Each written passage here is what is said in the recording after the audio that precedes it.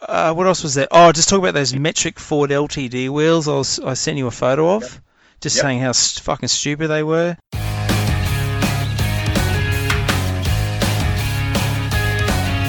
Somo and Redmond are the Thong Slappers. They're two blokes making lots of noise but getting nowhere fast. G'day, Redmond. G'day, folks. Welcome to episode 19. How's it all going for you? I just want to say touche on the T-shirt you've worn into the podcast. I forgot about what we spoke about in episode 18. Oh. Simon is wearing his I'm with stupid T-shirt and it points toward me. You got me. I'll play it. Done. Well, I figured I'd have to get in while I could. It's just how it is, I suppose. I mean, your shirt says I'm with Stinky, so I think you just palmed me off on that one straight away. Anyway, you win. If you don't take that T-shirt off before St. Lucie comes and picks you up, you might be sleeping in Blue Crush tonight. Wouldn't be the first time. Hey, I've got to say, I was watching the video this morning you posted on Instagram, and just, I guess, look, let's be honest, we don't record this on the day you guys are listening to it. Today's like the 30th of September, so we're like 2 weeks in advance. The video you put up on Instagram this morning on our page at the Thong Slappers of you hungover getting ready to join me in the podcast. So I got to say, mate, I pissed myself laughing. It was pretty funny. So are you actually hungover still, or did the cold coffee get you back and sorted? I was as blind as a welder's dog last night. Fuck, it wasn't good. But no, the coffee didn't have any effect at all. It was normally it's pretty good, but nothing seemed to jar me out of that one. And not even Dolly Parton's great music. Yeah, I don't know. That got me. That sort of stuck that song in my head now for the rest of the day. So that happens with the earworms, doesn't it? It does. That is exactly what they are too. So was last night like I know you went to that, was it the motorbikes and, what do they call it? Bikes and balls or something? It's like a cross between, yeah. It's very unique, actually. It's a little event that they hold. They must kind of run. Well, it's a couple of weeks before PBR Rodeo, so it's a little bit ahead of them. It's not affiliated, and they got the freestyle motocross guys there. And the guy done a front flip. It's not that common of a trick, and that's the only trick that he done. But at the end of it, it was really cool. They got the bulls. They got a guy to ride a bull, and they jumped the motorbikes over the top of it and let the firecrackers go. So if the bulls aren't pissed off enough already by having a big sling across their nuts, they get scared even more by a motorbike revving its tits off over the top of them. Is that pretty much how it goes? It's pretty funny because it's kind of staged. These guys do this a lot, but one of the motocross freestyle guys just can't think of his name at the moment. He goes down and says to the cowboys, and he's genuine, he goes, I'll ride the fucking thing. So he gets on a bull. He does a couple of really cool tricks on his dirt bike, big, massive jumps. Yeah. And he gets on a bull and just gets fucking smoked. And one of the riders, one of the young cowboys, the youngest rider in the field, a 16-year-old bull rider, last week or the week before won the Australian welterweight title. So so Mice go, oh, well, fuck, I've won that. Might go ride a bull now. What's next? Fucking Powerline Bolt or some shit? So basically, if the bull throws him off, he just gets up and gives it a snot across the face or something. Hey, mate, kicking on with episode 19, we've got a bit to cover off on today. So I think to start with, there was just a few little drips and drabs in 983 didn't quite get to in the last, I guess, couple of episodes, but that's pretty stock standard. It's pretty normal for us, isn't it? But I wanted to kick off before we, I guess, do our Street Machine review as well. I just want to have a quick chat about a couple of songs that we just didn't cover off and which really we need to make sure we put out there that we acknowledge that they existed in 1983. First up was Australiana by Ostentatious. You know, that sort of that monologue that he released. Do you remember that? Yeah, I do. It was very good. He's excellent. Yeah, and that's kind of one of those things like it's hard not to sort of say lines out of that song. Well, let's just call it a song because it's just easier than trying to call it a monologue or whatever the fuck else you want to call it. We'll just call it a song for the ease of it. Saying the lines out of it, like, yeah, thanks, Waratah. Like, I'll go with dingoes and all this sort of stuff. Like, it's pretty clever. And I don't know, it's just sort of hard to believe it's been that long. It's been 35 years since it was released. You missed the best line. She's probably seen a cockatoo. So anyway, look, it's something I had a re-listen / watch of it on YouTube the other night and pissed myself laughing just like I did the first time I heard it. But it was kind of funny. You don't see or hear a lot of those sort of, I guess, comedic songs or monologues nowadays, and especially at that time, we had that song, of course, Australiana, and it wasn't long after, it would have been within a year, George Smilovich, he released I'm Tough. And that was another classic. I had to listen to that too as well. And that's got a really funny film clip that goes with it. So, I don't know. Probably the best thing about that I'm Tough, it actually knocked Stevie Wonder's I Just Called to Say I Love You song off the #1 spot for the chart. So he probably does all a favour by that happening anyway. But that I'm Tough, that actually charted top of the music charts in Australia and New Zealand, but also top of the comedy charts in America. So it was pretty successful, hey?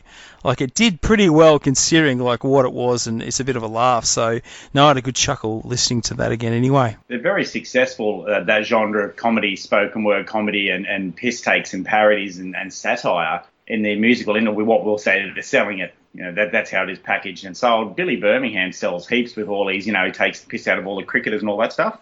Yeah. Actually, yeah. Billy Birmingham, I got that right? I think that's who it is. Shut Up in Your Face, you remember that one? Yeah, yeah.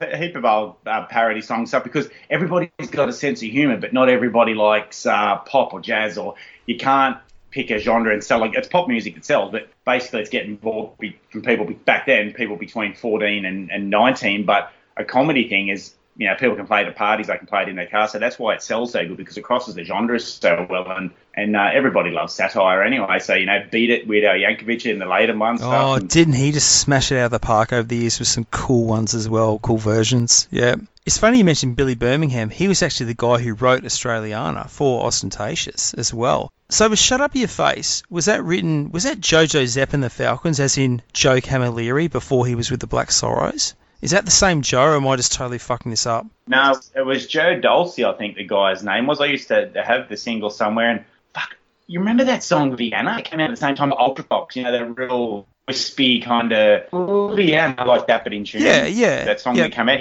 Shut Up Your Face knocked that out of #1, if I remember. Shit, that must be pretty good. Yeah. The main players in that kind of satire and stuff, as I spoke about before, in the musical comedy stuff, we can't forget Rodney Roode and Kevin Wilson. They slaughtered for sure. Yeah. Very good, Kevin Wilson. And it's still funny listening to that stuff now.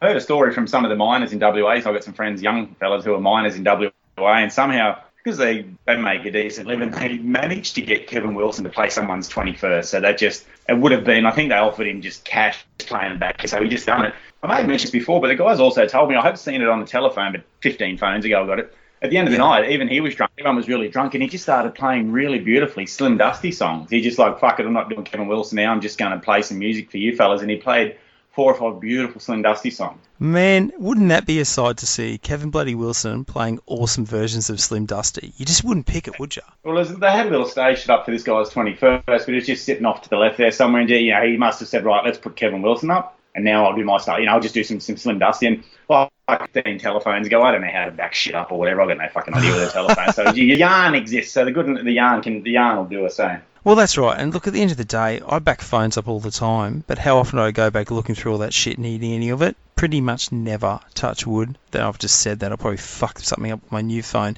I'm actually on my spare phone seeing the new one went through the washing machine. You know what the dumbest part of that whole thing was? I took it out of my pocket so I could chuck my clothes in the wash. So I'm holding my phone and I'm holding all the clothes I need to chuck in the wash. I just chucked the whole fucking lot in, including my phone. So instead of the phone being in my pocket, it just got thrown in with everything else.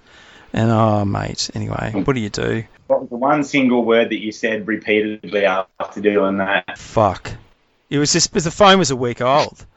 It's sort of like, it's like as if you've driven an HQ for 30 years and the thing's mint, and then you go buy a brand new car, like you buy a brand new VZ, and it gets pranked within a week.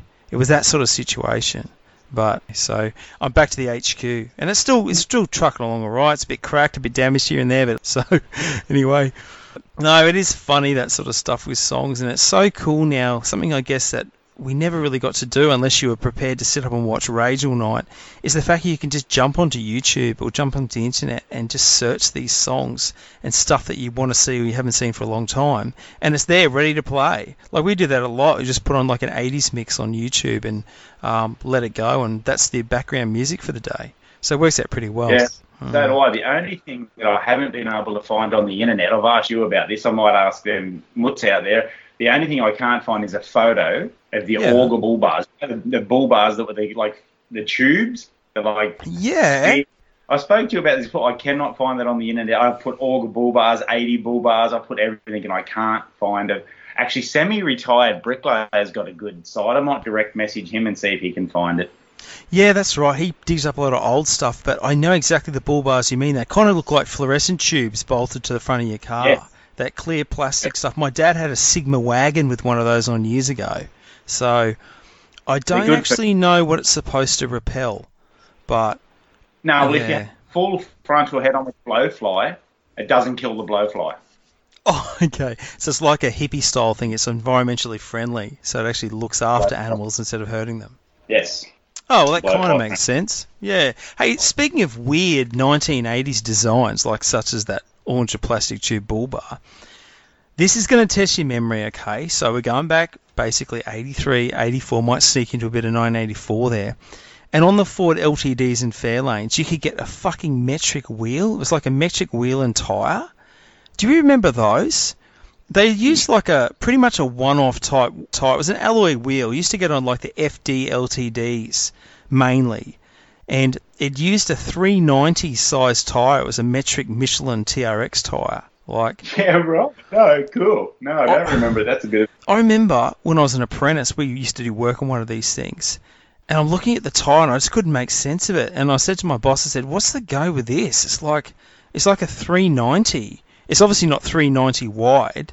And he goes, no, mate. He goes, no, these are some weird-ass freaking metric wheel. And I mean, the fact you don't see them every day would have got to the point where it would have been easier just for people to put different, even like standard wheels or the different type of Ford wheels. There'd be plenty of options to put on it. But that'd probably be a bit of a purist thing nowadays if you were actually restoring an LTD from that era, or a ZK Fairlane or something like that. That they may be pretty sought after, but I imagine getting tyres would be pretty hard. I think it was only Michelin that made them. For all intents and purposes, they just look like a 15-inch wheel, but there's a slight difference that you can't swap the tyres between them or anything like that, of course. So, mate, wouldn't it'd just be weird? But anyway, I don't know. It's probably like those twin tyres you used to get where they'd have like literally two tyres on the single rim. I'm not talking like Plankman Awesome style where you just weld two HK rims together and put a winter tread and a summer tread on them on the back, as in literally like two almost like motorbike width tyres on a single rim. They were kind of weird too. There was a photo, an Avid Bird photo in Street Machine used to be the Red XF that had them twin tyres, didn't it? Oh, right, okay, yeah. Yeah. Speaking of LTD rims, you wouldn't believe it, my motorbike trailer out here that Robert and Bull built for me, it's got Ford LTD rims in, I don't know what, I'll post a photo, I don't know what year model, but do you know what they're actually worth now? No. Couple of cartons for a set? Yeah, about $5 each. Oh, my mate Darren Jackson, he loves Falcon E-Series rims, like those 5-spoke alloy directional wheels you get. Yep. And you know what? He's going to be listening to this just going, fuck off, because he knows I'm full of shit. He fucking hates them. And so what I'll do is I'll be at, I'll see them around. I'll take a photo of it and send it to him. And I saw this L300 Mitsubishi the other day with a set on that had been painted black. And I sent him, and he's like, fuck off. So, I hope that's the wheels you've got. You've got to send me a photo of those trailer wheels. And I'll send it to him, and maybe we can, just get his name stamped on them. We'll get those stick-on letters for the tyres, and we'll put his name around them as well. That'd be Well, you know how you often lead me down the path to teasing your mates I don't know, like Macca, for instance. You know what's happening on Tuesday? I'm actually meeting Macca for Smoko. He's going to be in my area, so I'm going to meet him. So I was just thinking, because we've never met face to face, I am definitely going to turn up in my fucking Superman suit. I've got the full cape. I'm going to play it real stoic. I'm just going to get out and walk across and say, hey, go, mate, and just see if he turns and just fucks off. What do you reckon? Oh, do it. Like, he doesn't know what Deb looks like, so I might get him to sit over and Deb to sit in the corner and film it, and I'll just get out and play it really just straight. Oh, hey, go, mate.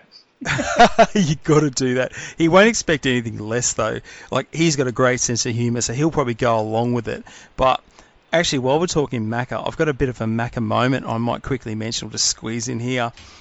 Like, obviously, Macca and I work together, and we usually go out doing separate work. Like, we don't sort of work, on jobs. We don't work together on jobs. So this, particular day, a couple of weeks ago, we actually had to go and meet at a particular job. So anyway, it just happened by chance that I saw him driving in traffic, right? So I'm in my work ute, he's in his work ute, and we're going up through Red Hill, like in Brisbane, like Barden. I saw him a couple of cars ahead of me, so I rang him like on the hands-free, you know, to say g'day and all that sort of stuff. And so we're having a chat about the job we have to do just as we're sort of driving along. Anyway, as we're talking, he goes, "Oh, just hang on for a tick, mate." And usually what will happen is he'll go through the drive-through like McDonald's, and I'll hear him, so I'll start yelling shit out through the, you know, the thing, like, shush, whatever, like through to the whoever's serving him in the drive-through. So I'm thinking, well, he's not going through there because we're in the middle of Barden. Like, what's he doing? Anyway, so I'm like 2 or 3 cars behind. He's gone around the corner, so I can't quite see him yet, right? I've lost the back of him. As I come around the corner, all I can hear through the hands-free is him yell out, "Crummy outfit, mate," like this. And as I come around the corner, here's some guy dressed as a piece of bread out the front of a bakery. Like, he's got this big, massive foam thing. So here's this guy dressed like a piece of bread, and Mac is doing the old crummy outfit. Like, he's the full-on, like, captain of the dad jokes. And I just see this guy, he's giving Macca the finger. So as I'm driving past, there's a guy dressed up as a piece of bread giving Macca the finger out the front of this bakery. Fuck, it was funny. Hey, look, I guess I want to get onto some feedback. We haven't done feedback from listeners for quite a while, and I've got some really good stuff here, and I've got kind of a bit of a weird one that I haven't actually shared with you yet, Redmond, so I want to get your genuine, raw response to this. But before we do, Last Car for 1983, which I've already spoken about, so anyone who's interested could just go back and listen to our old podcast. Like, you should start at number 1 anyway. That's how all this shit will make sense. But it was Doug Hawkins' Mustang that had the big block Chev, and it was a cover car back in 83 for Street Machine magazine. And it was a really cool thing. Like, it had a full wing on the back and the flex flares and the massive wheels. And it used to have a 428 Ford big block, a really expensive motor that actually blew up. So that's why he fitted the big block Chev. And it was a super cool car. And like I've said to you on previous episodes, it actually got restored back to being a genuine Mach 1 Mustang. Like, it was fully uncustomized, which is just, it's just terrible that happened, let's be honest. But I guess on the purist thing, and now look, I guess to be clear, we don't go out looking to pick fights with purists, right? Like car purists. It's just a retaliation to the sort of shit that they drop on modified cars. And the whole hashtag fuck the purists is really taken off. It just started as a bit of a stupid thing to do, but that's actually getting some legs now. But, you know, the thing I always notice, and you might notice this as well, if someone puts up a picture of a stock standard restored car, or it might be at a show, even people who are into modified cars, you'll find that they really appreciate the standard car. They go, fuck, like, you know, it's a beautiful restoration, it's in good original condition. Christ, I saw a VP Commodore the other day that was mint, and I even thought, man, that VP is just perfect. And same deal, the guy who lives up the road from me has got an AU Falcon that's like showroom condition, right? So it's kind of the thing where even modified car people can appreciate a restored car or a standard car, but because it just seems to never cut both ways, I think that's why there's a bit of a push against the whole purist bagging shit out of what we like. And a good Facebook page, if you're on it, is actually Mopar Nights. Now, this is run by Simon Chawala and also Dave Green, who are #Monster followers of our page and also listen to the podcast. These guys have started a great Facebook page. As much as it's called Mopar Nights, it's actually for any sort of people who are into any sorts of cars. All it is just total stuff that's not purist. They actually, like, their slogan of, like, ruining classics is actually something they say with pride. So that's a good one to check out should you get the chance, or should you get on Facebook as well. I guess leading on from that, so I'll just barrage you with information. Are you ready to do a bit of feedback, mate? You got anything else you want to add? No, let's do the feedback. We done Kiwi Dave last time? Actually, we didn't. You were talking about it with a Ford Escort, was it? Something like that? Go for it. No, hit me up with that. I just went back through my phone and couldn't find it, but I can remember it. I can just about remember it off by heart. When Kiwi Dave sent me a message that he listened to you said the cover shot of Tough 253 Escort reminded you of the old Bad Boys logo and image from the day? Yeah. Kiwi Dave was saying he had a Mark II Escort, and around the tail lights, he put the rear tail lights and the brake lights, he put the angry little eyebrows, so he made them, custom made it so it looked like when he hit the brakes it was the Bad Boy squint. Oh, and just that he's good with his comments, so that he's one person that can write a very short text, but it's punchy and it's funny. So he writes, "But I took them off and I sold it. They were just too valuable." I thought you were going to say he put white pinstriping over the taillight lenses. That used to be a trick on escorts and Geminis. You see them all the time. Listen, do you reckon he'd be offended if you told the story about him and the kangaroo when you guys were riding? Oh, it's just so awesome. You've got to share it with everyone. Last Tuesday, we went to ride out the back behind my place, and there's a left-hand, right-hand rut. It's about second gear. You just come through there. So I went through the left and then the right, and as I come back to the right, a little rude, like a wallaby, I was actually a decent-sized kangaroo, kind of bounced back past my peripheral vision, and I just noticed Dave's bike. I could hear it's pretty loud pipe on. I could hear it had shut down or something. That's not unusual. I just picked the bike out, just kind of roll off the throttle of mine, pull the clutch, and I look back and see him just sitting still in the rut. Hasn't dropped the bike or anything. So I ride back and I go, did you hit that fucking roo? Because I thought in the left-hand rut, he's coming through it, and the roo came at the front of him and hit him right in the jaw section of the helmet, trying to bounce clean over him. And I had to look in through his helmet, and I'm like, are you all right, dude? He goes, no, fucking just got hit in the head by a kangaroo. Fuck. Man, that's lucky, eh? Yeah, I'm like, I don't know. Well, fuck. Do you want to go home? And he's like, no. Well, fucking, it's the second time I've seen him knocked out on a dirt bike and refused to drop it. I won't tell the whole story. I will one time, but up to Daintree, he hit a fucking wall, a big dirt wall, and didn't fall off the bike. I've written a piece on it. I've read the article on my blog about it. He smacked into the third gear, refused to drop it. Yeah. Sent me a text Wednesday morning. His teeth, after he hit the roo. Tuesday, his teeth were loose, he's bruised. I'm like, fuck, get your jaw checked out. And he's like, I'll be all right. You probably did want to explain it to a doctor. Oh, what happened, mate? Oh, yeah, I got hit by a kangaroo in the head.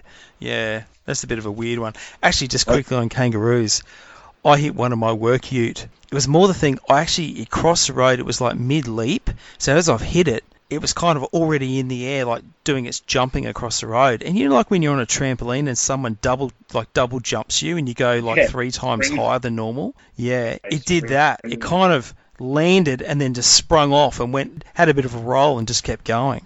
But man, it looked funny. I wish I had a dash cam or something to cop that one. It was funny as. Well, I've spent a lot of time out west, Cloncurry, Mount Isa stuff in work utes. I've never had to hit a kangaroo because I learned how to deal with it. It's common sense, it's physics, and it's science. If a kangaroo hits you, you'd normally, at 100 k's, 110 k's, it hits you in the front guard or the bull bar, or worst case, the door, doesn't it? The kangaroo. That's where it's pretty aiming. much. Yeah, right? Yeah.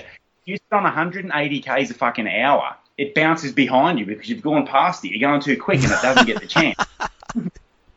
I like your theory on that. That sounds like it'll work. How fucking stupid a kangaroo is, man. You can go from like fucking Cloncurry to Alice Springs without hitting a fucking road, and they go, oh, let's go fuck about on the road.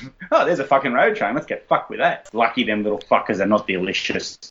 Hey, another good little bit of feedback we got was just more of a confirmation of something. And Chad Sylvie, who on Instagram, he's Picks by Chaddo, he actually confirmed for us that the VH Valiant that was on the cover of Street Machine in 1983, the red coupe that I spoke about with the 340, that was actually owned by Con Fontague, I think is how it pronounces his name. I'm really bad with names. I'm really sorry to anyone who I call their name Smith and I call it Smithish or something like that. It was, Con Fontaglue's VH Valiant. So that was the guy that built that. So, yeah. Also, after our last episode, someone just quickly asked, we were talking about Alleycat, the panel van, and they've asked what the go was with Alleycat, like if it's still around, and I guess I should have mentioned it.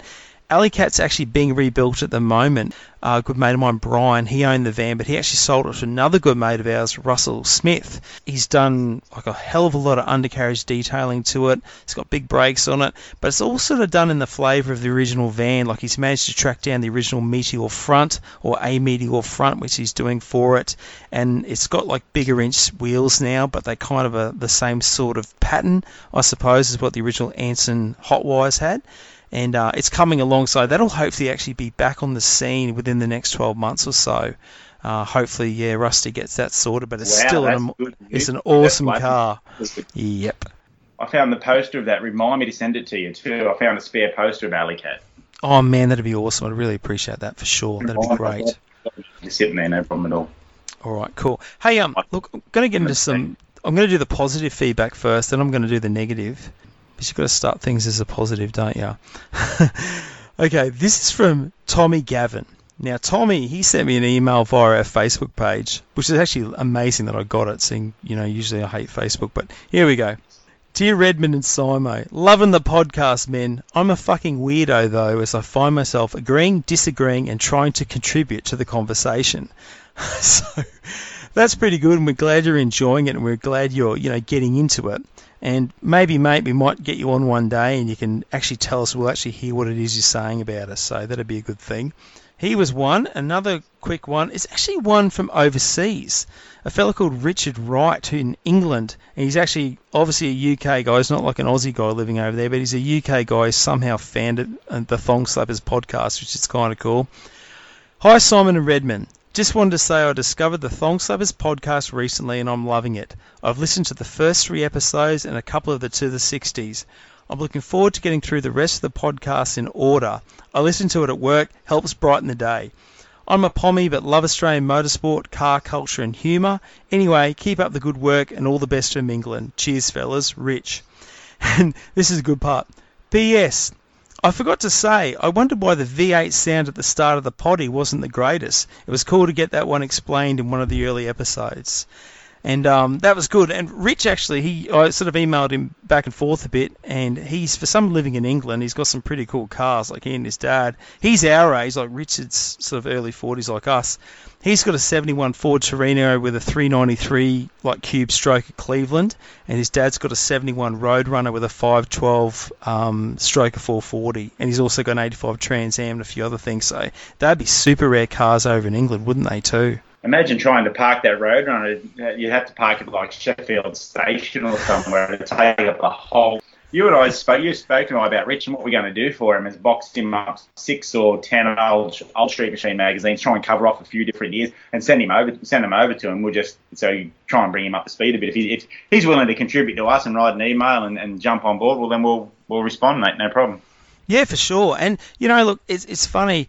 The stuff he actually gave us some extra information. He saw that we posted a thing about the professionals on our Instagram page, the opening theme, and he sent me a whole heap of information about the Capris and the car and the RS2000s, and it's amazing. Like, we had a few good models of those cars here, but the combinations you could get over there, because they were such a popular car, and I mean, for sure, that TV show must have done a lot to help boost their sales, surely, with RS2000s and Capris, or the later type Capris anyway. Yeah, well, we were giving him a bit of Australian car culture and stuff, and I just wanted to explain to him a bit about being sunburnt. He wouldn't know fuck all about that. Probably. That's it. Oh, okay, this last bit of feedback I want to speak to you about. This is from a fella. Like, this is the funny part. I think this guy meant to send us this anonymously, but the problem was his email address has got his name in it. So that kind of fucks it up. So Chris Allen, how you going, mate? If it was trying to be anonymous, you probably shouldn't use an email address which has your name in it. Anyway, Chris writes. Now, he doesn't say, "G'day, Simon and Redmond." It's one of these things where it just goes straight into it. There's no hi, there's no goodbye, and I thought, oh, here we go. He writes, "For two guys who reckon you know lots about cars, I think you're pretty clueless.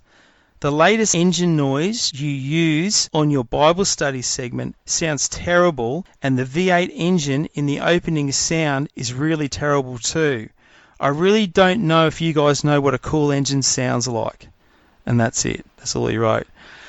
I don't know, mate. I think, Chris, you better look up, because there's shit flying over your head at the moment as far as just not being able to get it. I think he's obviously referring to episode 17 when we did the review of Street Machine Commodores with Broads, and we changed the theme tune to Bible studies to the V6 Commodore trying to do a burnout. I think that's what he's talking about. So, because I mean the other one's Steve Loader, and that thing just sounds wicked. And we deliberately used the Mang Mang. I mean, Chris has got a girl's name. Anyway, he can go and get fucked. Oh, mate, have you want to read about Chris sit on your fist or some shit? That's fucking too easy. Oh, look, I don't mind us getting negative feedback. That's how we improve things, especially, a lot of people talk about the quality of the sound and stuff, but we do the best we can do. But, yeah, look, I don't think we say we reckon we know everything about cars, because we sure as hell don't. That's why we ask questions to everyone all the time. But I don't know, Chris, I put the challenge out to you, mate. Join us on the show one day. Come along, get in contact with us, and, let's see how you go contributing to the show. It's like Rich, just in the earlier feedback. He said that, oh, wow, you guys explained what the opening sound is with the V8 engine. It's actually a 253 Holden. It is a thong slapper. That's why it's supposed to sound that way, and that's kind of the core of what we do here as well. So, anyway, I guess that's the thing, Chris. You've got to realise that sometimes we might do things that sound a bit weird on purpose. That's for sure. And from me, Chris, go get fucked. I back up what Simon said, but go get fucked. One thing I was speaking to you about the other day, we were speaking about on the telephone. I'm saying I'm so glad that people don't be smart asses and just spend a lot of time correcting what we say, because I'm so fucking dyslexic. Like I called that an LX Valiant there one day, and I get my LCs and LJs mixed up. I'm actually dyslexic. I fucking have a real lot of trouble. I say shit backwards a few times, and I'm glad people aren't just being fuckheads. They're just having a bit of a laugh and going, we're not holding us up to anything. They're going, look, these are two guys that are just making a podcast. Salute, whatever, good on them, who gives a fuck. On that note, my friend Milligan, I went to school with Wayne Milligan, the guy that used to have the HR I spoke about last episode. Yeah. When I used to write shit at school, like I used to write fucking short stories about people in limericks and shit, just take the piss. He would read them verbatim, like with my spelling mistakes and all. Fuck, he'd have us in tears, mate. He would have us. It was funnier the way that because he just pronounced my fucked up spelling, but he could kind of make it all work. And do people get on Facebook and just go, he said, look, they don't. They're not out there correcting us. Because I think people who want to get on there and correct people about, it was actually, a rivet counter. Oh, well, actually, that thing came out with a bench seat, you fucking dickheads. I don't appreciate that we're just allowed to have a little bit of poetic licensing, Yeah, I think that's where Instagram's really good too. For the most part, that's kind of what people are like. Like, no one really bags the shit out of anyone else. Like, they're just happy to go along with whatever it is.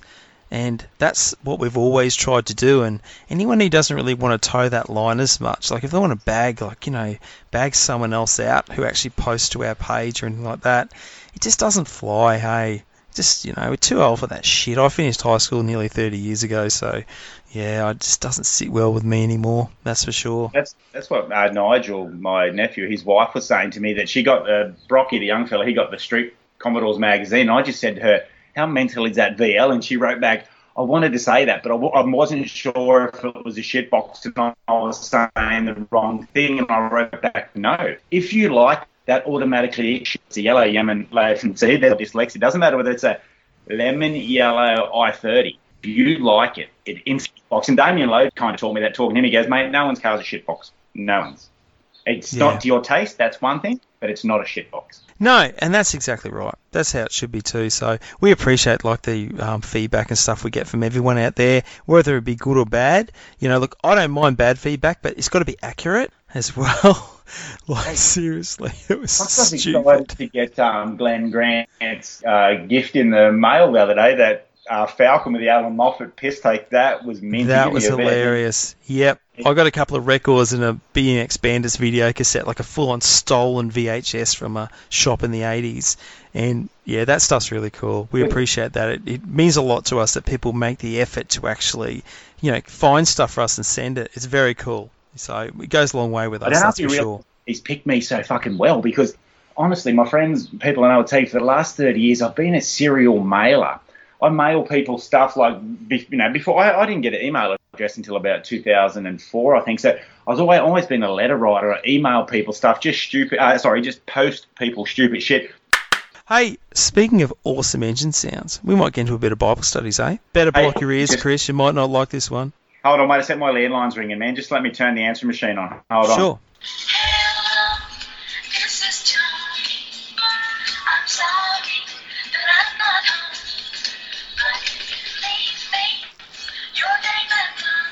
Right, that'll go through to the message back, mate. Yeah, I've got my phone now, yep.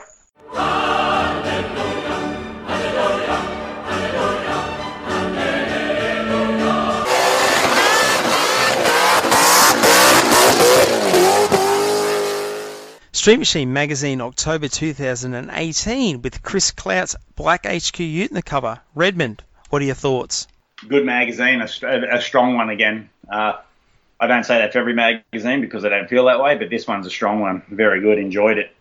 When I went into the newsagents to pick it up to buy it, the Black Ute works really well against the font, but I've got some stuff to do on the cover. But where do you want to start? Let's start at the start. Go the cover, because I prepared myself. So go for the cover. This is the part I hate the most. Let's get over and done with it. I'm going to end up in the shower, weeing myself, crying, if we don't do the Will cover you, first. Okay, let's do the cover shot. Will you allow me to indulge myself? Here we go. Yeah, of course, always.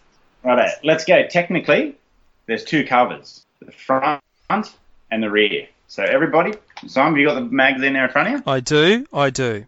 Pick it up and put the face down and have a look at the back cover, will you please? Rightio, the Eagle Auto Parts ad. Yep, right. So, okay, well, the way I was going to start, my first disclaiming line in my part was, we won't mention the company, but you've shot early again. Oh, that's just normal, So, mate. Don't panic. So what I just wanted to say about the rear cover is how good and thorough and vibrant and vital is our sport, our hobby at the moment, when you can have a look at what's on the back there and have a look at the range we've got. We've got that mechanically injected 350 Chev there. You've got that Windsor. You've got carbureted engines. What are these two on the right, the far right? Is one of them an LSA and one a Mopar, or are they both Chevs? I think they're both LS by the looks of it. Yeah, that could be right. One thing that I particularly like is the Windsor and the Rocket Cover 350 Chev. You can see the fuel pump on them. See the little fuel pump? Oh, yeah, right. I'm with you.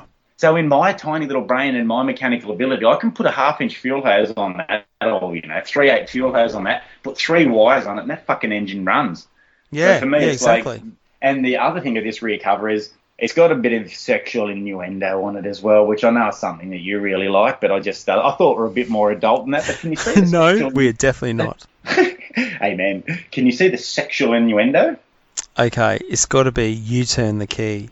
No, it can be if you like, but have a look at the front of the shaft, the water pump shaft on the mechanically injected 350. See what the word's saying in white? Choose your bolt-ons. Oh, nice. What's another word? Fake titties. Bolt-ons. Yeah, big time. No, I like it. Well picked, sir. Yeah. What are you going to say about the front cover? I'm not. You're going to do the front cover. There's two covers. I mean, we don't have to say anywhere that it's a cover, so that is the rear cover. So I'll give it over to you, Simon, for the front cover. I'll take it All from right. the rear. Please edit that. I'll fucking kill you. Oh, everyone's just listened to that because I'm not editing that out. Right. Okay, front cover. This is what I said. Now, the front cover to me, you look at the picture of the black ute, you can see the black ute and see the bonnet's cracked open. And what's the thing you can see the most with the bonnet cracked open in the engine bay? 2 turbos or the intake? 2 turbos. Correct. Yep. Answer A was correct. Now, to me, what I'm thinking with that cover, it's a tease, right? It's a tease for you to go and want to see more. And those 2 turbos sitting in that front cover, it's kind of like when you see a wet T-shirt with the high beamy nipples hanging through it. You know, like nipples like Bricky's thumbs through the wet T-shirt. Right? It's like that. So it's like a tease, like you know there's something awesome going on underneath, but you have to open it up to actually have a look. So You may get that's stiffy pants. possibly, yeah, I'd say so. It's funny. Speaking about wet T-shirts, right, which is always a great thing to talk about on chicks. Do you remember the Leyland Brothers TV show? You know, Travel Over the Countryside. The opening credits had a chick wearing a wet T-shirt with no bra jumping out of the water with like high beams. Right. Nothing better. Yep. Travel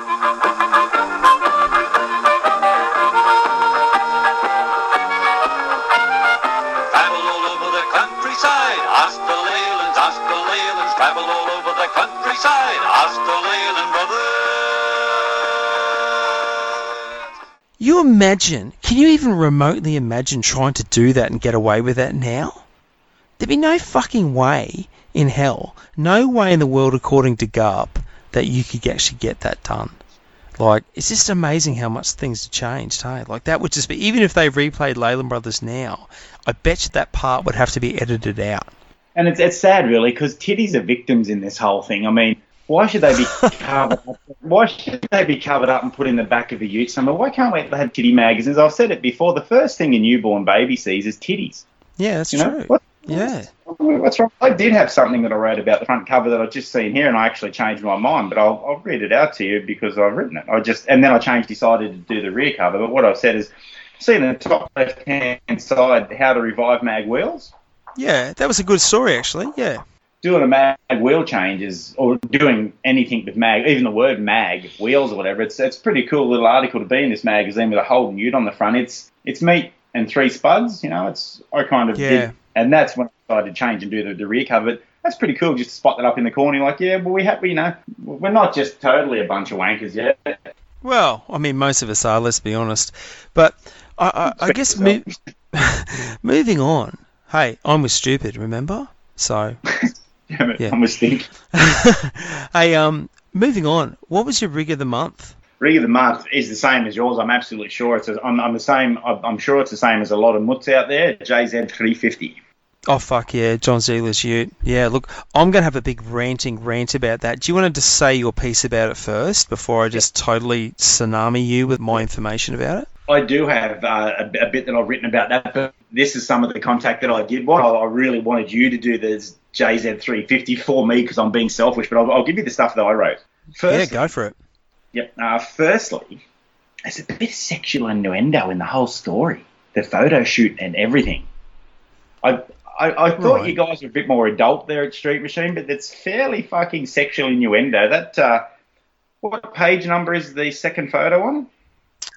69, dude. Yes. And when you have a look at the photo shoot, I'm getting the subliminal meaning. I'm picking it all up. See how it's got a mirror image? Yeah, yep. And you turn the magazine upside down, it looks like one ute on top of the other, and the one on the bottom is right in the middle of the wet spot. Oh, that's a good connection. Yeah, for sure. I know what you guys are doing. Don't try and get this me over the line with me. I know that you are all filthy-minded men, and all you ever think about is that kind of stuff. But I'm just trying to keep it clean for everyone. There's fucking kids listening out there. You're the one telling the story. That's probably the blanket answer from everyone at Street Machine Magazine right now. You are telling the story. From everyone, the listener from Street Machine. Big hello to Bob Cotmel out there. How's it going, Bob? I like the Volkswagen in your article, Bob Cotmel. Right. Yeah, but that's mine. What I really wanted to do, quite unselfishly, was have you give us that. The writers. I've always said that the writers of Street Machine who write the article is something that I'm interested in. I'm willing to back that up. And I did like the way that you wrote the first paragraph or two in the JZ350.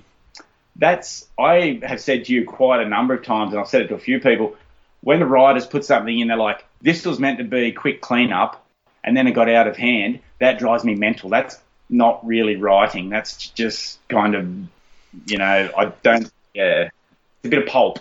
And then when they also write, Jono didn't put a stereo in it because he really loved the sound of the engine. I'm like, fuck me. But what I like about your first paragraph is you fed it to it a little bit, and I thought that's right on the edge. Yeah, that must have been right on the edge of Tel's red pen. If I can just say, I obviously chose this for Rig of the Month, and can I just make sure that I make it nice and clear now? It's got nothing to do with the fact that I wrote the story, right? I love this ute, and I have to say it was an absolute fucking honour of mine to be the person who got to write this story and actually speak to John Ziegler Jr.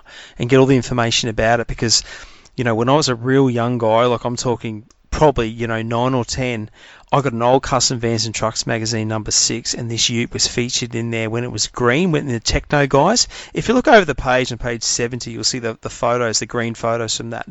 That's how it looked in Mad Max, right? Yeah. Anyway, so for me, it was an absolute honour, and I'm not saying that to sound like a cockhead. I'm actually saying that because I mean it. It was an absolute honour to write this story, and there's a handful of stories I've done over the years where I actually feel that way, where it was a privilege for me to do it. And that was basically how it was with this. And the thing that makes it as well, Nathan Jacobs, those photos he took are fucking awesome. Like, he's a good guy and he knows his work. Those photos are amazing, eh? Like, it looks so cool, that thing. And look, the car, the reason I'm so passionate about it, and the reason why I may have probably leaned a little bit, like, I'm not trying to, I guess, put up the force field before it hit the shelves or anything like that. But I've seen this ute copper hiding from purists over the years, like in more recent years, like on Facebook and all that. And I just think, fuck, like, in Australia, we just give our custom heritage zero credit, whether it be custom panel vans or even stuff which people just, have no real reason to find ugly, like, say, 50s and 60s custom, mainly 60s and 70s custom FJ Holdens and FX Holdens and stuff like that.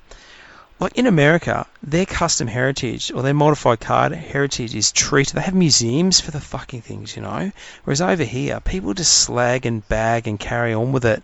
And I sort of just wanted to make people think, hey, let's just put our opinions aside and just read about and learn something about this ute. When you remember, this thing was basically customised from the minute it left the showroom floor. Like by 1977, so it was only 2 years old, it was looking how it was in Mad Max, like as in the green feature from Custom Vans and Trucks 1977. And I guess that was kind of, I wanted to try and head the haters off at the pass in those opening couple of paragraphs to actually, I don't know, maybe try and get people to open their minds and see exactly what this ute has to offer as far as heritage, and also the fact, to this day, it fucking looks so cool.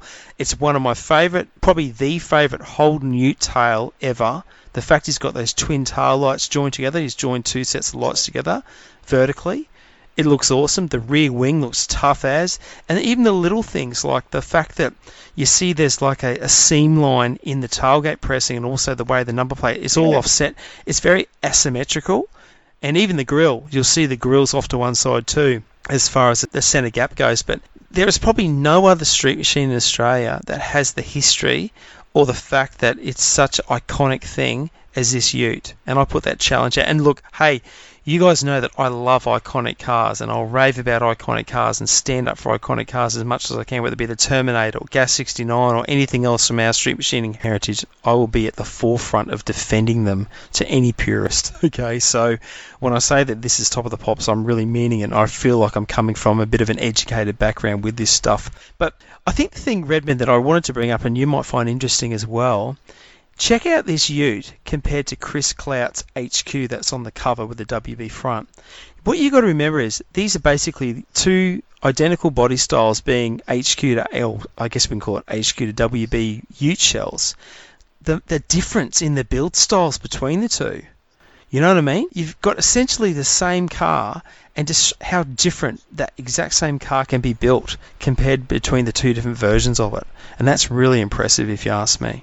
Yeah, it'd be good when we see that hauling arse ute in about, 20, 30 years through a few different builds too. It will have changed shape and character as well. I really like my favourite photo, my favourite incantation of JZ350 is the black as the Sorcerer. Oh, I really? like it okay. as that. Yeah, I actually haven't said that. I probably like it better now than when it was green. I love it when it's green, but you can order. It'd be the Sorcerer, its current form, and then the green ute. Okay, yeah, look, I'm probably the opposite end of the scale for you. I like the green version as Techno, then I love the current version, then Sorcerer comes in third for me. So that's okay though, because when you and I build replicas, I'll do the green version, you'll do the Sorcerer version, and there'll be the real version as Black Magic. So we'll have all three covered off. That's when we open the Thong Slappers Hall of Australian Street Machining fame. Yes. Wouldn't that be the guy? You know the first person I'm employing, don't you? I hope it's me. Rex Webster. Fair enough. That works for me. Yep. I guess I'll be in the board of directors with you already anyway. You'll be the synergy manager. Fuck, what the fuck does that even mean? Seriously? I don't know. What synergy, the fuck is that? You're going forward that you can, Is synergy something you do once you touch base with someone? Is that what all that is? Is it the same sort of shit? You know what I was trying to do with, on the cover where it says hauling ass? Yeah.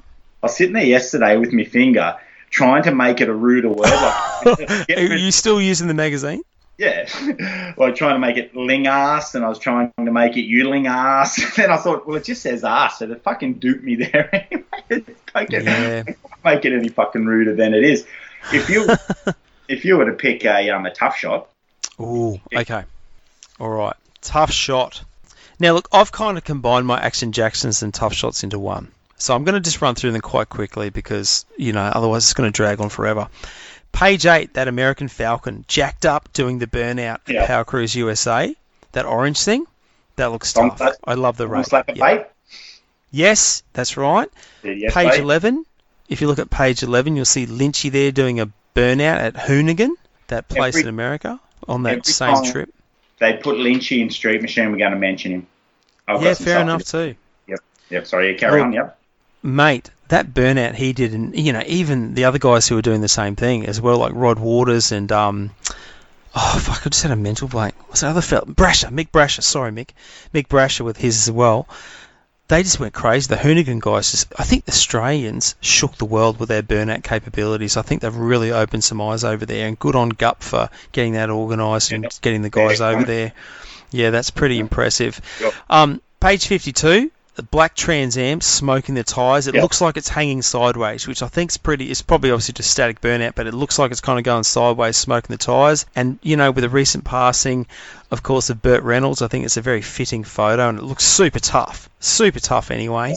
Flick forward, page 59, you got Rod Waters doing a burnout in that Cranky HQ. Yeah. I love the angle of that photo down low. And I love the fact you can see like the blower spinning like crazy. It's like one of those photos, we talk about you can hear the photo. That's one of those for sure. And the fact that the security guards aren't trying to remove his fucking kidney. Yeah, that's always a bonus. Page 81, Benny Circles TD Cortina, the green thing. The thing I love about that, it looks like it's launching and smoking the tyres at the same time. As in, it looks like it's launching hard, not wheels off the ground, but, it's like it's launching hard. Smoking the tyres, this kind of reminds me of when you're on a dirt bike and you're doing a mono, but you've got a rooster tail happening at the same time. It's that kind of thing to me. And lastly, page 101, Larry Cogg and his LJ Tirana giving it stick at that hill climb. And there's a great photo too, also quickly on page 104 of the Carnage Barina smoking a tyre as well, which looks pretty tough. The fucking freaks beating the piss out of that Barina. Yeah. How about you, mate? What do you got for Action Jackson / special mention / tough shots? Action Jackson, I need you to turn to page 79 to have a quick look. Yep. Me 79. What I done see, caption number 3. It's John Kerwin Walker. Yep. I've actually that's him actually being the Action Jackson, not his car. So I've recaptioned this. See the caption? All right. I recaptioned it and it says, is bailing out of his Pastor Humpy. I changed the caption to John rips the world's elitist level fart on the bench seat of his Holden. So we had to bail. Number 2, I've got Lynchy holding his Corolla flatter than hammered shit. And like I said, every time they put him in Street Machine, I'm going to mention him. It's an unblown engine in that thing. It's in a 4-door general issue Corolla fucking that anybody can have. It's the devil's in the throttle in that thing and the way that he can drive it. And I think we spoke once before about cars that you can, there's all different levels. You can aspire to certain cars. I think most of us could probably knock up an LS1 or buy one, and most of us, the car's actually very well built. When I've seen some more photos, it's not just a normal Corolla. He's done very well with the tin work and stuff in the car. But just the way he gets out and wails on it and beats on it, it's got no blower. I've read once he spun a bearing, so he done like a $900 rebuild on the fucking thing or something, just rings bearings, and really got a lot of time for that car. And he's a showman. He's like Fred Brophy. You know Fred Brophy from the boxing tent? Yeah, used to that's it, the boxing tent. This has been a bit lofty, but he has that aura about him. And when he turns up, man, it's something fairly above and beyond, Yeah, big time. One more. Page 101, that LJ that you picked as well. Yes, yep. The thing that gets me about is if you look at the tyre, how much it's actually rolling on the bead. Yes. Yeah. And he's into it. That's a good. That's a bit of steering in a car. It's not just a licorice strip 35 series tyre on an SS Commodore that gets drifted. That is actually a bit of steering and a bit of control and a bit of driving to bend the tyre a little bit and have that feel. And probably something that I'm more used to. And good on him too for using a Tirana like that for what it's intended for. Yep. Give us your tough shot. Tough shot. Page 54. Tony Netzel 61 Belvedere with a big block Chev, the green thing at Power Cruise USA, just cruising, just something. It just looks like it's going to eat everyone in its way. The alien, children, women, men, dogs, cats. It just looks like it's going to mow everything down. It's just it seems ginormous, that thing. And I do really like on page 89 the engine bay of John Sayed's Capri. It's just, I don't know how he got that much shit into a Capri engine bay, but that looks really tough too. It's just neat and tidy, and it just looks mean as that thing. Fucking knows. Yeah. How about yourself, mate? My tough shots, you have to open the page. I've got them here quickly. Page 32, and it's caption 1 and caption 3. Have a look at caption 1. Jesus. Yeah, I see what you're saying. His nut job, I'll read it out. Yes, that's Rocco in a rocket-powered go-kart that he helped develop back in the US in 1980. It went 5.9 at 253, so 253 miles per hour, and is still the fastest go-kart in the world. It's on display at the New York Motor Museum. Look at the Channel 9 helicopter behind it. That's just incredible, isn't it? You imagine going that quick in something that's like the size of 2 humans. That's unbelievable. Imagine stacking it at that speed. You just pulverise, wouldn't you? It's crazy. And caption 3, can you see him on that? Yeah, Crazy Horse. Yeah. Let me read it. It's funny. The aptly named Crazy Horse was a drag bike powered by an injected 320 Chev. It had no clutch, so Rocco rocked it off a cradle with the wheel spinning takeoff. Yes, it spat him off a few times. Fuck, as it would. But just imagine doing that for the first time. How you go. It's like the first person who discovered that petrol was flammable, or that portion of crude oil. It'd be like the first time you tried putting that thing down. Oh, that's all right, mate. Just get it up off idle and just rock it off the cradle and let's see what happens. my madman. Page 84 is John Sad's Capri for Tough Shot. Not so much for the car, but for the Tough Shot. A few years ago, I was talking to a photographer. I always used to try and take photos of my car in a park or in a fucking nice garden or in front of an ocean or something. Then the photographer who works for a magazine told me, no, take photos in its natural setting, like in a workshop or in an industrial area or something. And this really speaks to me in that, the way the car's set into the photo, the bricks. It's a very good. There you go. It's Chris Thorogood. Yeah, so it's a great photo. Oh, look, I couldn't agree more. And it's a pretty tough car too. And he's obviously got quite a stable of nice cars. So it's another cool thing to see. I'd love to see that in the flesh one day. Mate, have you got a poster child for me? I have got a poster child. You know what I've done? I actually picked the Holden, but I had to cut my magazine up. I mean, the fucking thing cost me, what was it, $9.95, but I cut it up. And I cut JZ350 out. I glued it together. I had to do it, man. Fuck it. So I had to make my own poster. So no offense to the two gentlemen. They're 2 cars. They are brilliant. But I couldn't let the JZ350 go without being a poster on them. So I made a poster. Look, I agree with you. I think especially too with the quality of those photos from Nathan Jacobs, that whole thing of Black Magic, the Ziegler Ute, that thing was just asking to be a poster, right? And especially too, it'd be the sort of poster you'd see. It not only helps promote the whole thing about, like our classic, I shouldn't say classic, sorry, our old school modified cars. It might help promote the acceptance of those. But just the fact it's an amazing photo, an amazing car.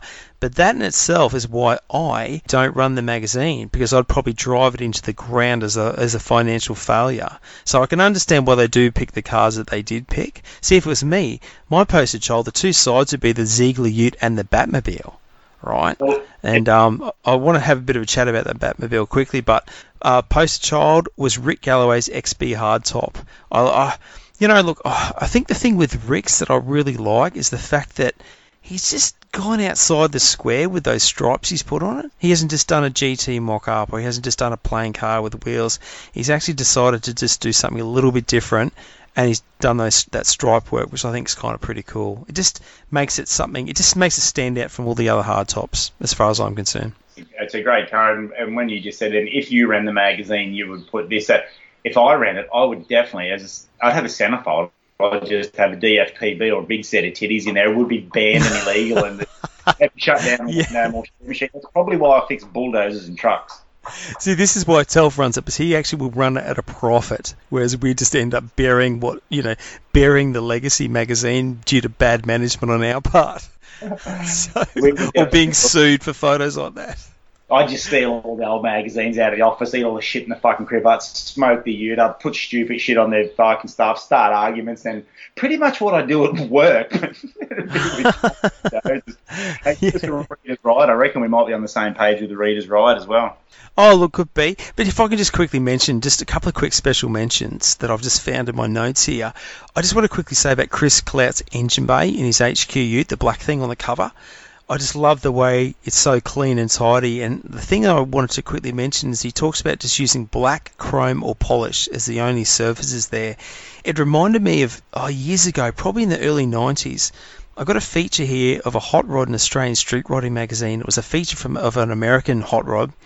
The car's painted red, but the guy did the interior in a way that when you open the door of a colour photo and you see the red exterior and the doors open, the interior looks like a black and white photo. It's as if the interior section of the photo has been somehow photoshopped to look black and white.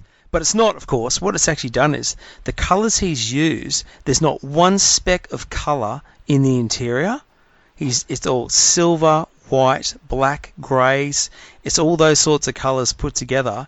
So you swear that it's a colour photo with a black and white interior, like a black and white photo for the interior. It's really clever.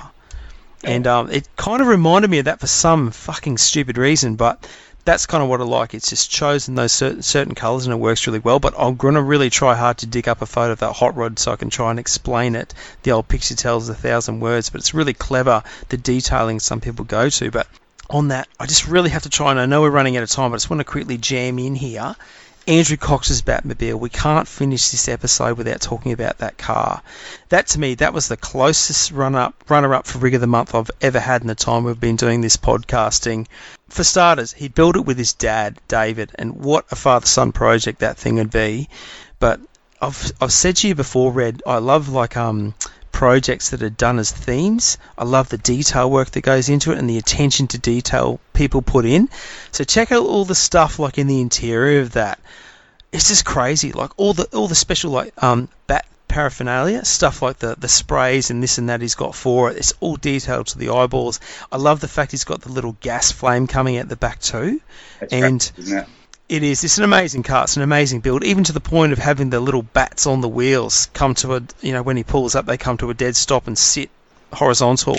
I think that's really cool. And man, my hat goes off to him and his dad for that project. And if you can't appreciate that car, I'm sorry, but there's something wrong with you. Forget the fact it's a Batmobile, but the build of that car is amazing. And, there was some fuckwit already gave it a slag on Facebook saying, oh, what a waste of a rare Lincoln Continental to build that. How the fuck can you even think that when it's the Batmobile? Seriously. And you won't be saying that when the Joker's robbing the fucking bank and he needs something. That's right. But, look, the commitment to that build is what I'm in awe of the most. I think it's just a fantastic thing, and kudos to Street Machine Magazine for actually featuring that and giving it the credit it deserves too. I wish I was a fucking superhero. Red Man? Is that a you? Yeah. I'm not, but it'd be fucking cool if I was. Anyway, yeah. I think it shows a good bit of parity of Street Machine to put cars in there that aren't. I think it does show a bit of health in the magazine as well.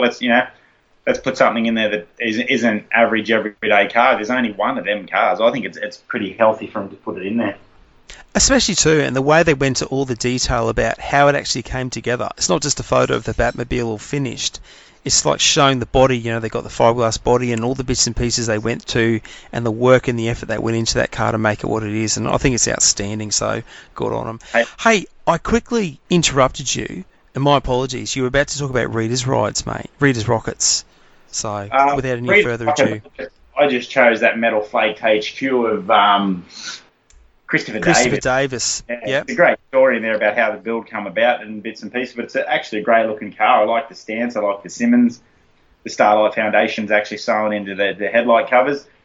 Just because we're running out of time, something else that the last couple of days I've been flicking people texts, what'd you choose for Smutty? Yeah. This, what they chose, Jason Lowe, that's Chubby's brother, good fella. He wrote back, I chose the red EH Ute, mate, and I text back, so did I. So I sent it to Chubby, what'd you choose? And he wrote, to be honest, mate, I can't vote because I have too many friends' cars in there. So I sent it to First world problems. Broads is the fucking funniest answer. So I sent it late last night to Broads. Who'd you vote for in Smutty?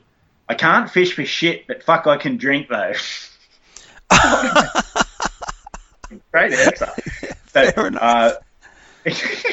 So Benny Hewitt, I said it to him and he writes back, fuck man, that's like asking what my favourite song is, which is K-San. So, yeah, another fucking excellent answer. So Benny, his vote for Smutty is K-San. Is that what you're telling me? Yeah, great answer, Benny. So that was just a quick flick around of people asking about this Smutty. But hey, shoot us your DM us your Smutty choices and Matty Waters, Matty Waters, good young fella. He writes back, fucking blowing 253 Escort with a thong slapper spelled that way. What else? Question mark. An absolute thong slapper. I think that's all I asked. Good on Matty. Brett. He's the oldest young bloke you'll ever meet, and that's awesome. Yeah, but so also Brett Abraham at Car 35, he writes back, I think the Cortina, or maybe it was something else that I really liked. Oh, fuck, I hate voting. It's too hard to pick one, so I wrote back, great fucking answer. You know, the biggest problem is here, you should have sent this to people first thing on Monday morning when they're at work and they're unmotivated and they're looking for any excuse not to do work. You give it on fucking Saturday night. Everyone's like pissed or out having a great time. Obviously, by their answers, they're out having a great time relaxing. I mean, they are the better answers than if you just got normal answers, though, let's be honest. Yeah, that's awesome. Hey, can I say just something quickly? And yes, Christopher Davis's one tonner was my reader's rocket as well, and the whole story that goes behind it, like Starlight Foundation, obviously, you know, massive, and kudos to them for, you know, what they've helped Christopher achieve. One thing I actually just want to say I really like about the car, besides the paint, besides the Simmons, which you've already touched off on, I love that he's got a Statesman. Is it the DeVille grill? It's not the normal Caprice grill. It's a DeVille. They're a tougher looking grill in my opinion. I like the fact he's used that. So that's all I wanted to add about that, mate. Yeah, no, it was an excellent car. It was definitely a standout car, but it was also a great issue, a strong issue. I really liked it. I've still got lots and lots to read in it, but I agree. It just goes from strength to strength, and it just shows that the car scene is so strong at the moment. When Reader's Rockets are all basically feature-worthy cars, man, that says a lot about, you know, how good people are building cars these days and the passion that's out there. So kudos to everyone who's into hot cars and not a purist. Because we can't do a 3-hour podcast. Otherwise, we would just do the magazine front to back. We would just do the every single page and do it. But feel free to send us your thoughts on. I was saying to Brett, participate. Like, send us through some stuff. If you like the Camaro in there, if you like the blowing LX, whatever, just send us through your thoughts. We're happy to hear it. Yeah, most definitely. It's just our interpretation of the magazine. There's plenty of good fodder in there, as we call it. Most definitely. Mate, looking ahead for episode 20, for starters, can you believe we're up to episode 20 next? No, it's pretty cool. It's very cool, I must admit. And we've got to crack on with a year from the 90s. We've got to get out of this 1983 and get into the 1990s of some description. Have you got a year of preference?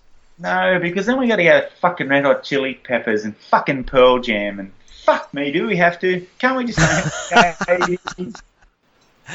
Why won't you let me stay in the 80s? Oh, look, listen, I'd rather stay in the 80s too. So if you want to stay in the 80s, fuck man, we're the boss. We can do whatever we want. If you want to stay in the 80s, choose another year from the 80s. Oh, I didn't expect that. I was just having a rant. Sorry, what were we talking about? No, I don't give a fuck. Just choose whatever year you want. Like I said, it's up to us. We're not having to pander to anyone. You just choose a year you want. What about make Australia great in 88? Done. Let's do 1988. Expo. I'll tell you about the story about the guy who punched me at an Expo fun park. How's that? Did you loosen the wheel on a push bike, you fucking cunt? Sure. Oh, mate, just finding trouble. It's just how it happened. I don't know.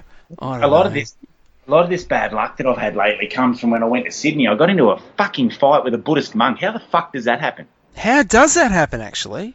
My sister dropped me off at the train station on the Saturday morning. We were going into Sydney to stay in a nice motel in there, and we're going out Saturday night at the Rocks, Queen Deborah and I. So Saturday morning, we're walking through the streets, and I'm gibbering like a monkey. I woke up excited. Deb took one look at me Saturday morning and goes, oh, fuck. So we're walking down through the street, and just there's some guys abseiling, cleaning some windows. So I'm just there telling her and just pointing and just being excited, 7:30 in the morning, 5 coffees or something. And just quite blindsided, someone I'll say that was dressed as a Buddhist monk, because that's how I'll say it, turns up and says to me, he gives me a prayer card, righto? So he hands me a prayer card, and I'm like, oh, thanks, mate. So I'm kind of blindsided, and he's smiling. I'm like, oh, I smile back, cool, thank you. And then he puts a rosary on my wrist, the Buddhist rosary, to count your prayers, the beads on. Yeah.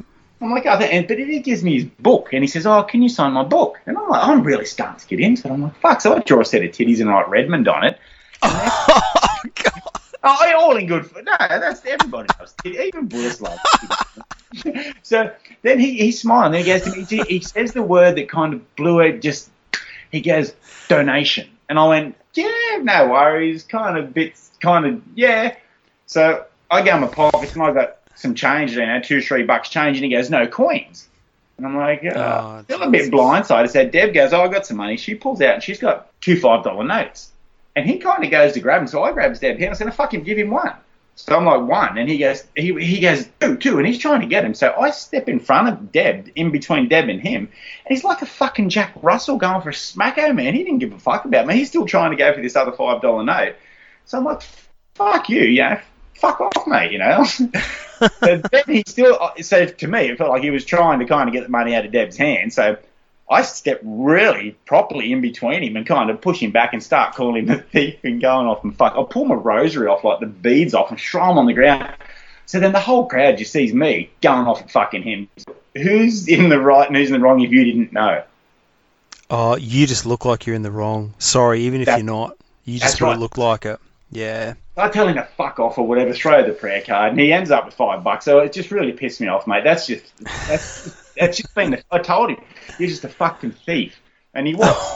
So if we get back to the motel room, we go out that night, we do a tour of the rocks, had a whole lot of fun. But the way the night ended was perfect. I'm shit faced, had a big night. I washed my hands and face. We've been out, tea, drinks, everything.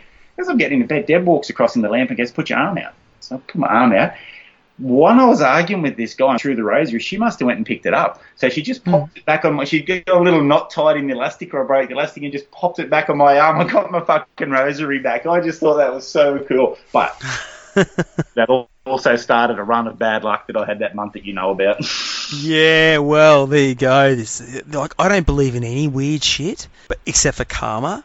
Only because I've been on the good and bad sides of it a few times over the years. So that's the thing. The only kind of weird, strange, odd thing is karma. I don't believe in karma. It's about useless fucking aromatherapy. I don't give a... It doesn't fucking exist for me. I'll just bludgeoningly, fucking mind-numbingly go my way around about my life as I do. I don't believe in karma. But I won't say it on this podcast, but the luck of run I had from basically that weekend on the job now. Yeah, scary, mate. Scary. But maybe you can come on out and make it to the 60 out of it. See how we go.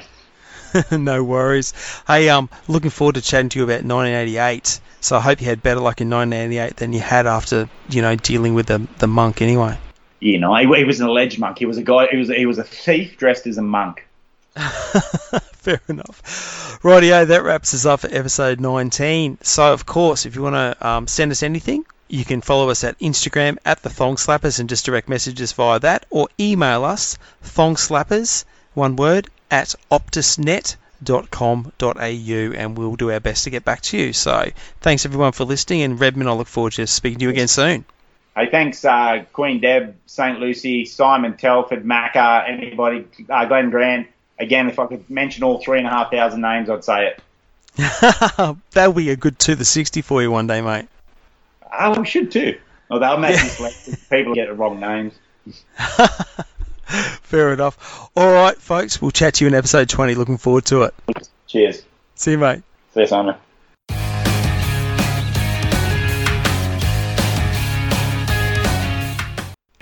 If you don't take that fucking part out where I talk about me being bumjacked, I'm going to send you a cock photo every day for the rest of your life. I can't hear you. I can't hear what you're saying.